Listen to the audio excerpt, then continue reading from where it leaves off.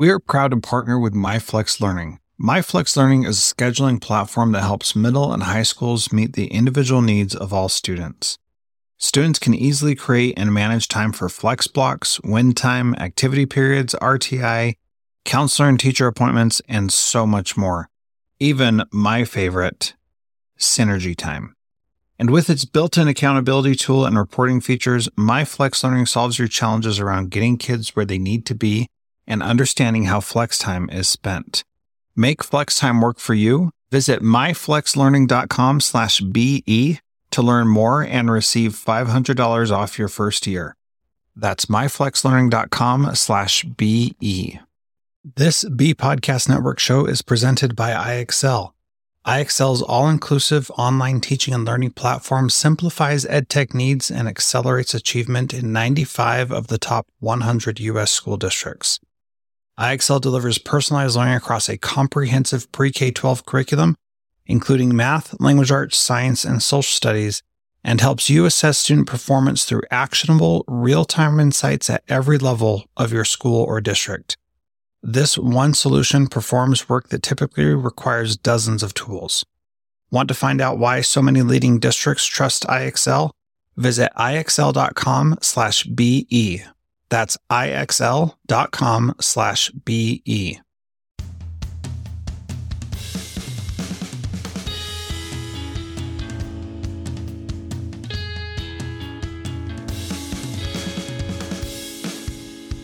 Welcome to Transformative Principal, where I help you stop putting out fires and start leading. I am your host, Jethro Jones. You can follow me on Twitter at Jethro Jones.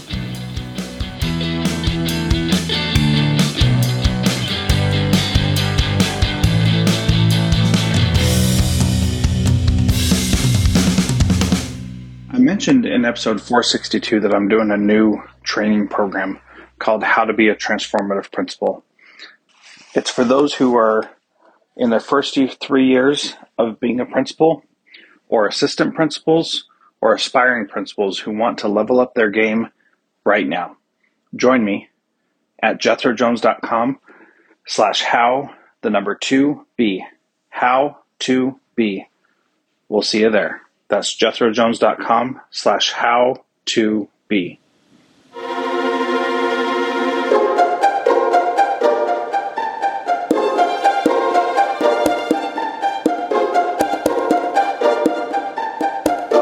Welcome to Transformative Principal. This is an awesome interview that I'm looking forward to today. I have Miriam Campbell, who is an SLP, speech language pathologist. She has a master's in social work and a teacher. She developed an SEL RTI model that schools and therapists love. It's adaptable, supports teachers, and is the only generalization model that she has found effective.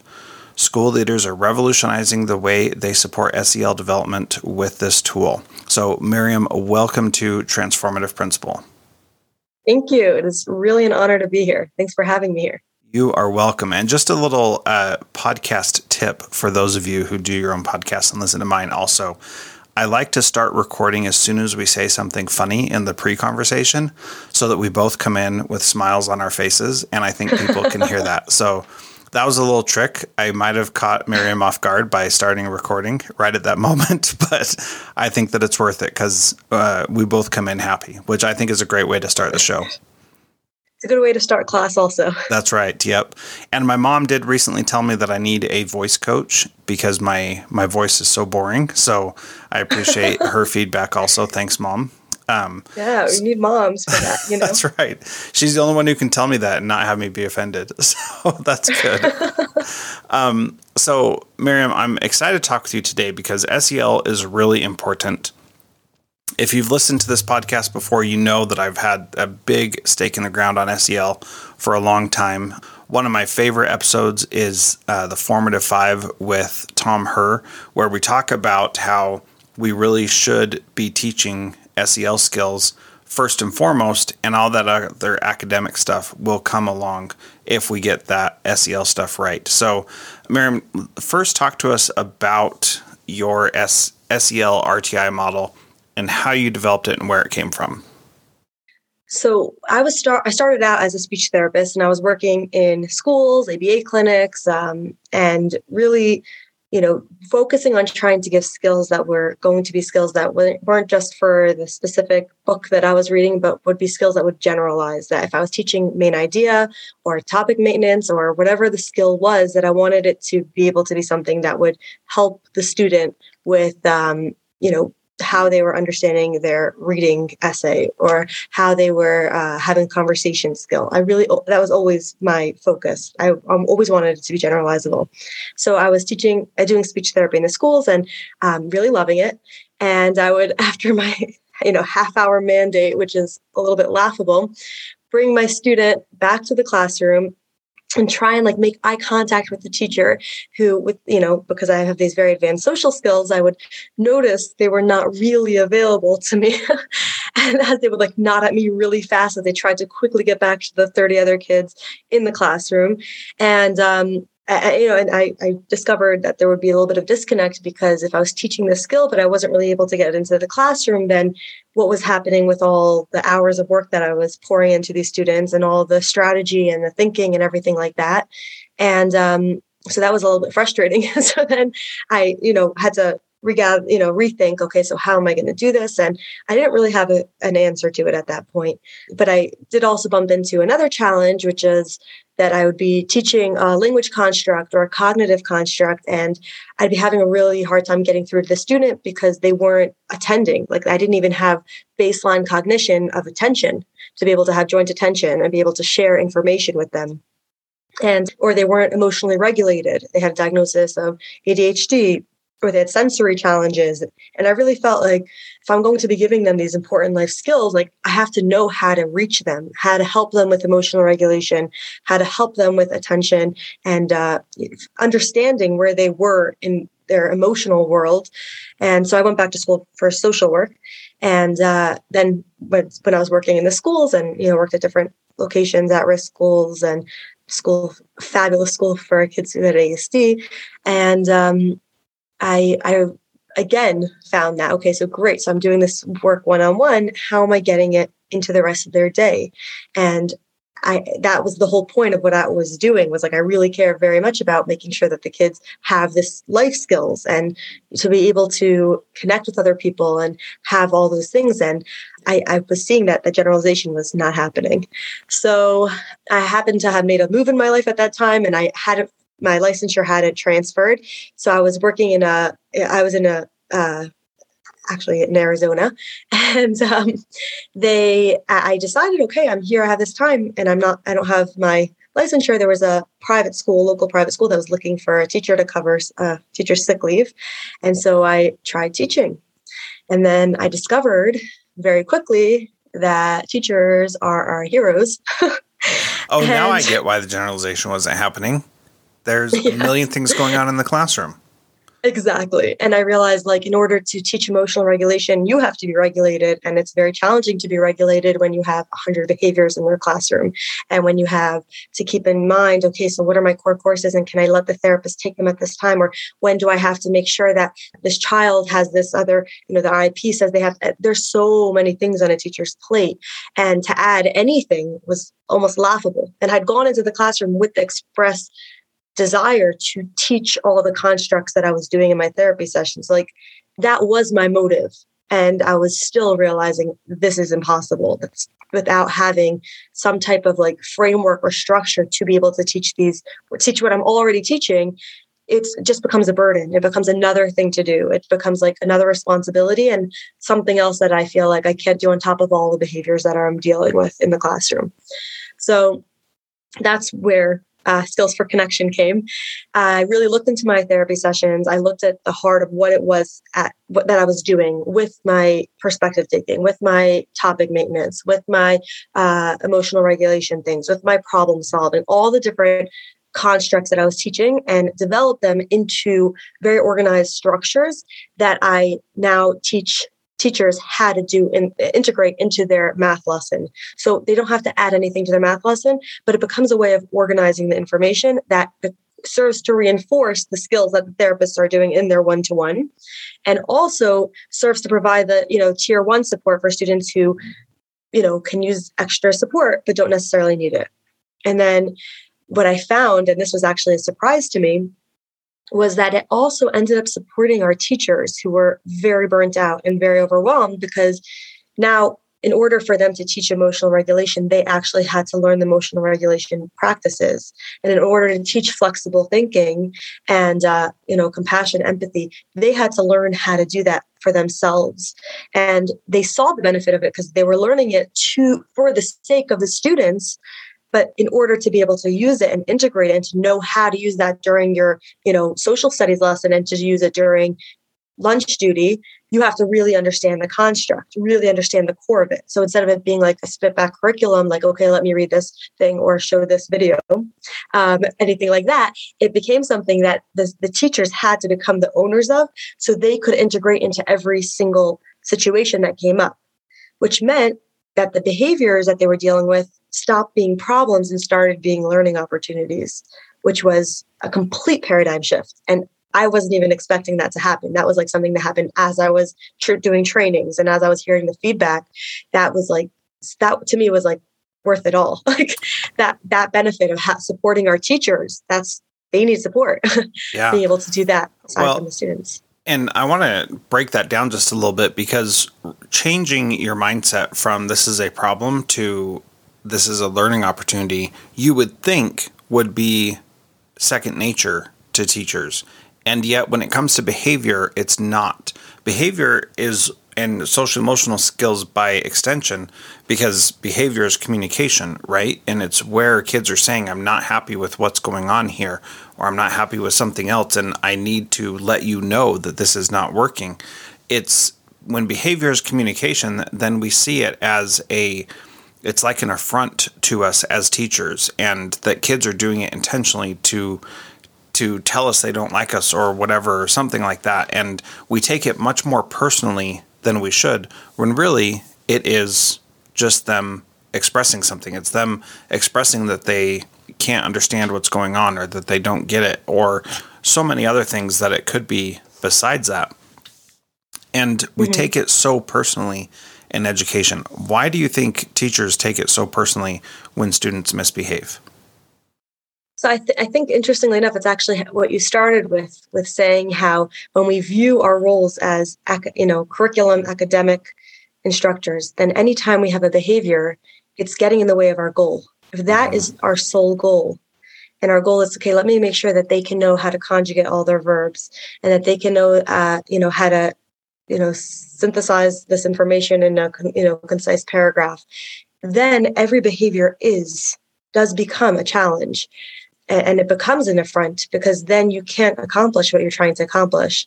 But having that shift of our goal is real connection, real life connection to our learning, our growth, our development, our relationships, our communities, our country, our etc., the world, all the different things that we really interact with as human beings. And it becomes about, okay, how can I help the student develop them into connectors? Then it changes it. Then it doesn't have to become like, oh, you're attacking my goal, because that's part of your goal. Yeah, I really like that, because what that highlights is that the behaviors don't have to be something that derails us. They can be something that reinforce the purpose of our job, which is to educate kids. And if all we are educating them on is language arts, math, and science and social studies, then we're really missing the opportunity that we have to really help them become the kind of adults that we want them to be. And we really need to educate more than just these subjects. And I've said this a lot on the podcast, but I think it bears repeating here, because in Russia, where I lived for 2 years when I was younger, there's a way of saying that you educate a child first and foremost. So somebody there cannot say, I teach fourth grade or I teach math. It just doesn't make sense in the language. So the language has something in place to prevent you from saying that you teach a subject. You always say, I teach kids to that subject, the same way that you would say, I take kids to the store. And so it's a really powerful way of understanding what our purpose is. Our purpose is not to teach a subject. Our purpose is to teach other human beings. And when we start approaching the problem in that way, then it makes it much easier to actually do that. And the behaviors don't seem like a problem. They seem like, oh, good. I have another learning opportunity right in front of me. What am I going to do? This is so exciting. And totally takes a different approach to that whole situation.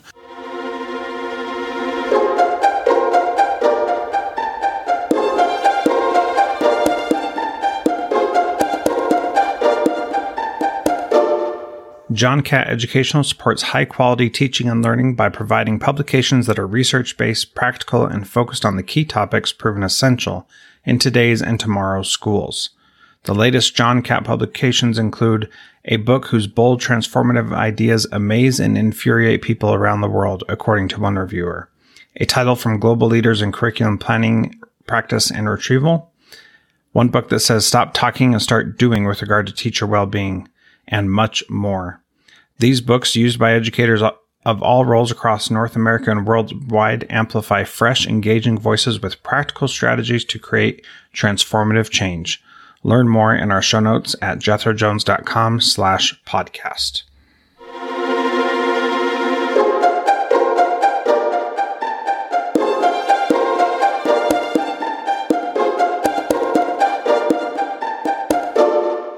So can you talk a little bit about how your RTI for SEL works and what it is that you're doing?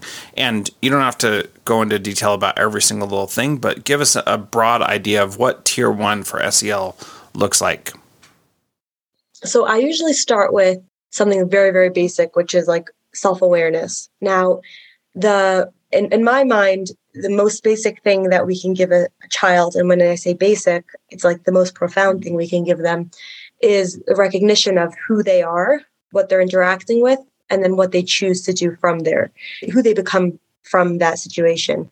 So for example, one of the constructs I teach is I see, I think, I feel, I choose. So I didn't invent seeing or thinking or feeling or choosing, but using this construct allows you to process information. So you can use this when you're processing your math worksheet. I see 10 problems. I think I'm never going to finish this. I feel despair. I choose to crumple my paper up and throw it on the floor. I see you have your paper crumpled up on the floor.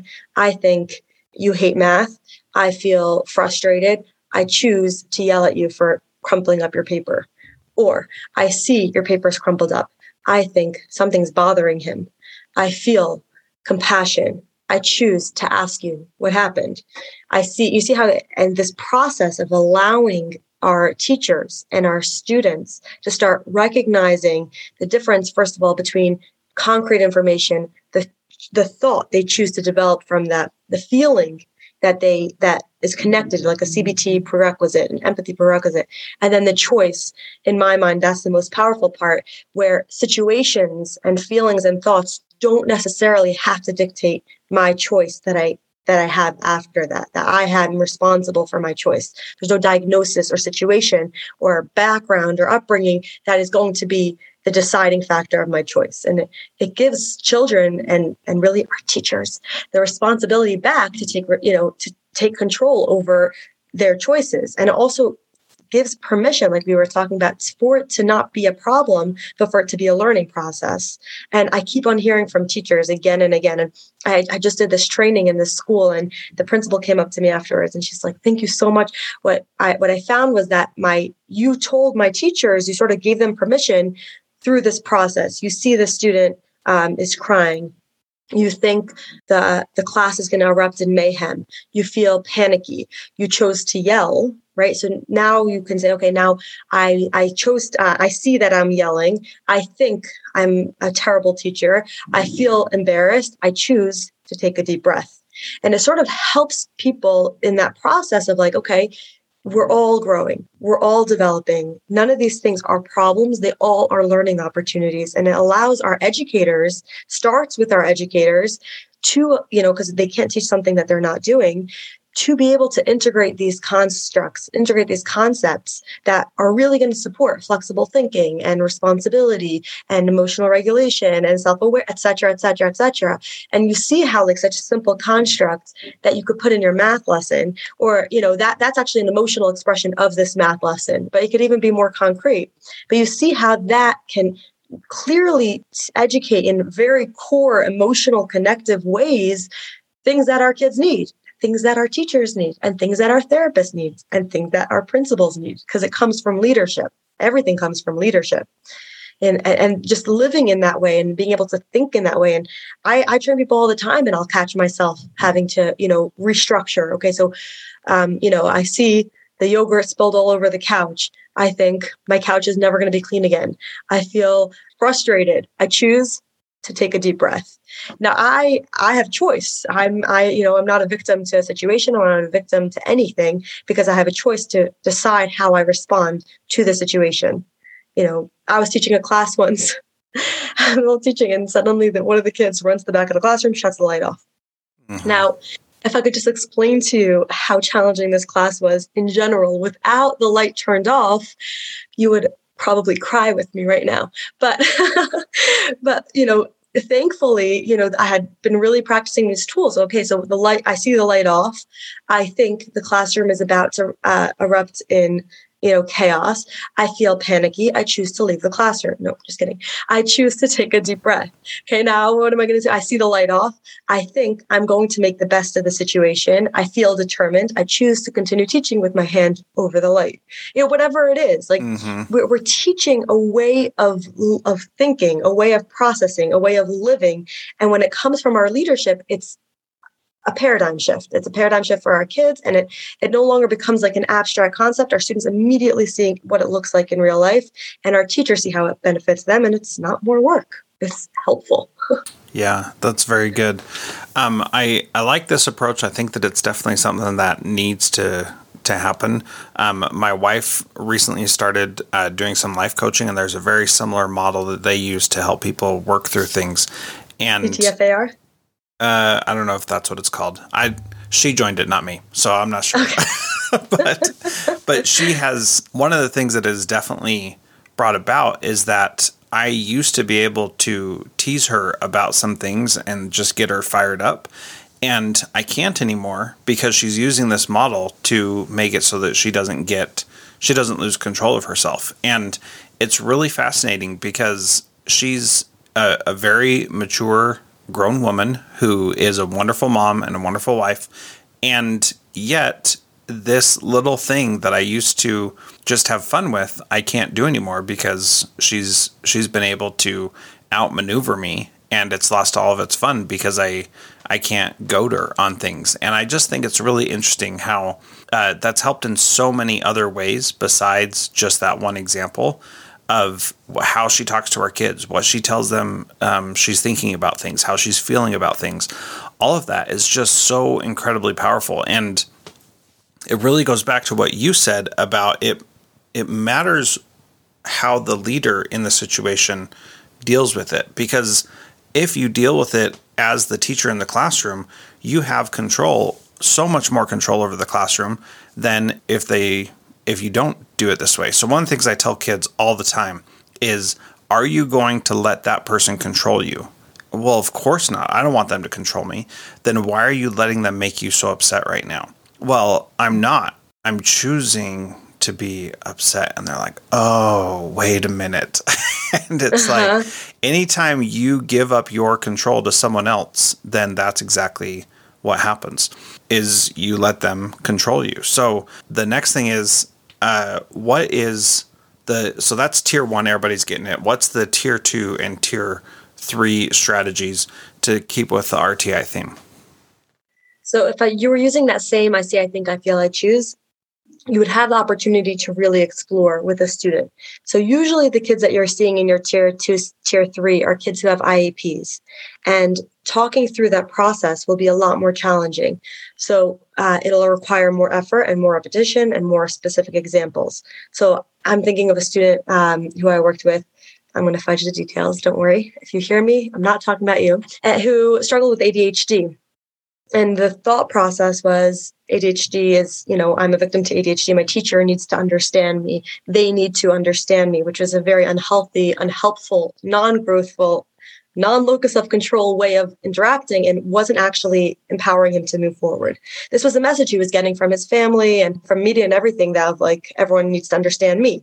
And it wasn't helping him. It was not serving him well. He wasn't having relationships and friendships, and I had him with me as a social worker, and being able to process with him, okay, so what are you experiencing? What do you see? Okay, like I see my heartbeat is going faster, or I see that the fire truck is going outside of the classroom, or I see the hundreds of pieces of data that he was getting at that moment. And I think this is impossible. So you're thinking this is impossible, and you feel hopeless or helpless, and you choose to continue with the behavior that you're doing, kicking the desk or not paying attention, or, telling the teacher, I can't do this anymore, or whatever the choice that that student was making, walking through with them their own process. So that's, let's say, from a social work perspective. From, let's say, a speech language pathology perspective, what is it that you're seeing that's teaching them? So a student who doesn't know how to communicate, that doesn't have the language skills, giving them that structure. Okay, so like, how do I communicate what's going on in my world? They come into the therapy center, they're just like, I hate it. You hate what? It. And like, they don't necessarily have the language, the description, expressive language skills to be able to communicate what's going on, and giving them that construct, giving them that structure, and helping them then develop. Okay, so you saw your sister was wearing your sweatshirt, and you thought, how dare she? And you felt so betrayed, or you felt so helpless, and you chose to slap her. Okay, just even breaking down the story. So now they can communicate what happened to them. Mom, I saw she's wearing my sweatshirt. And I was thinking, she's not allowed to wear my sweatshirt. She always takes my sweatshirt. And I was feeling so upset. And I chose, and then recognizing, owning the decision that they made, I chose to slap her. So now that person has a skill, they can communicate, they can advocate for themselves and use those skills. So these type of constructs are things they can use like throughout the day. Like I said, with the math lesson, even looking at the math sheet and being like, okay, I see a lot of numbers. I'm thinking maybe there's a pattern here. I'm feeling curious. And then allowing another student to see like, oh, you see all those numbers and you're thinking, I see they're all even, and you're feeling excited, and just allowing them to see that there's objective information is different than my thought, and my thought is connected to my feeling, and allowing them to see the distinction between that allows for flexible thinking. It allows for perspective taking. It allows for so many other core skills when our teachers are using it and our therapists are using it in their therapy sessions. That's what it would look like tier 2, tier 3, for example. Great. Thank you. So again, we're just scratching the surface here. I definitely want to encourage people to follow Miriam on Twitter at Skills4Connection, or to check out her website, which is skills4connection.com, to learn more about this and to figure out ways that you can apply it to yourself. She does also have a free demo there as well. So go to skills4connection.com and check that out and look at what's there, see how you can apply this in your school, and then reach out to her if you think she can help. My final question for you, Miriam, is what is one thing that a principal can do this week to be a transformative leader like you? I think remembering for themselves that behaviors are learning opportunities, and that includes behaviors of teachers. What the teachers are coming to them with, the challenges and the burnout and the feelings, that is the teacher learning, experiencing learning development and learning curves, and being able to be a role model of how the teacher can process that will provide that leadership for how the teacher can then bring that to the classroom. So that's what I would say could be a role for the principals this week. Okay. Thank you very much, Miriam, for being part of Transformative Principal. As a reminder, you can get her information at skills4connection.com. Thanks so much for being here, Miriam. Appreciate it. Thank you for having me. This was truly lovely.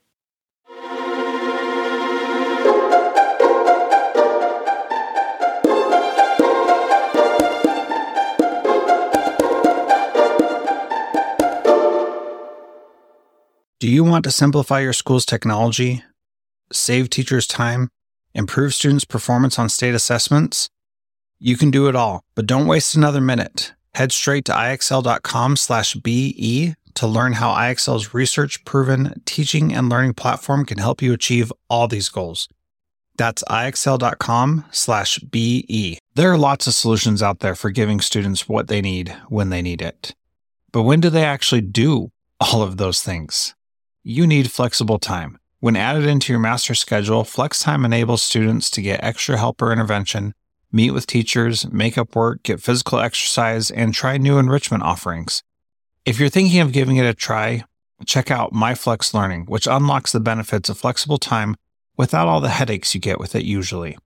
Its intuitive design and SIS integration makes implementation and training a breeze. Make your flex time work for you. Visit myflexlearning.com/BE to learn more and receive $500 off your first year. That's myflexlearning.com/BE.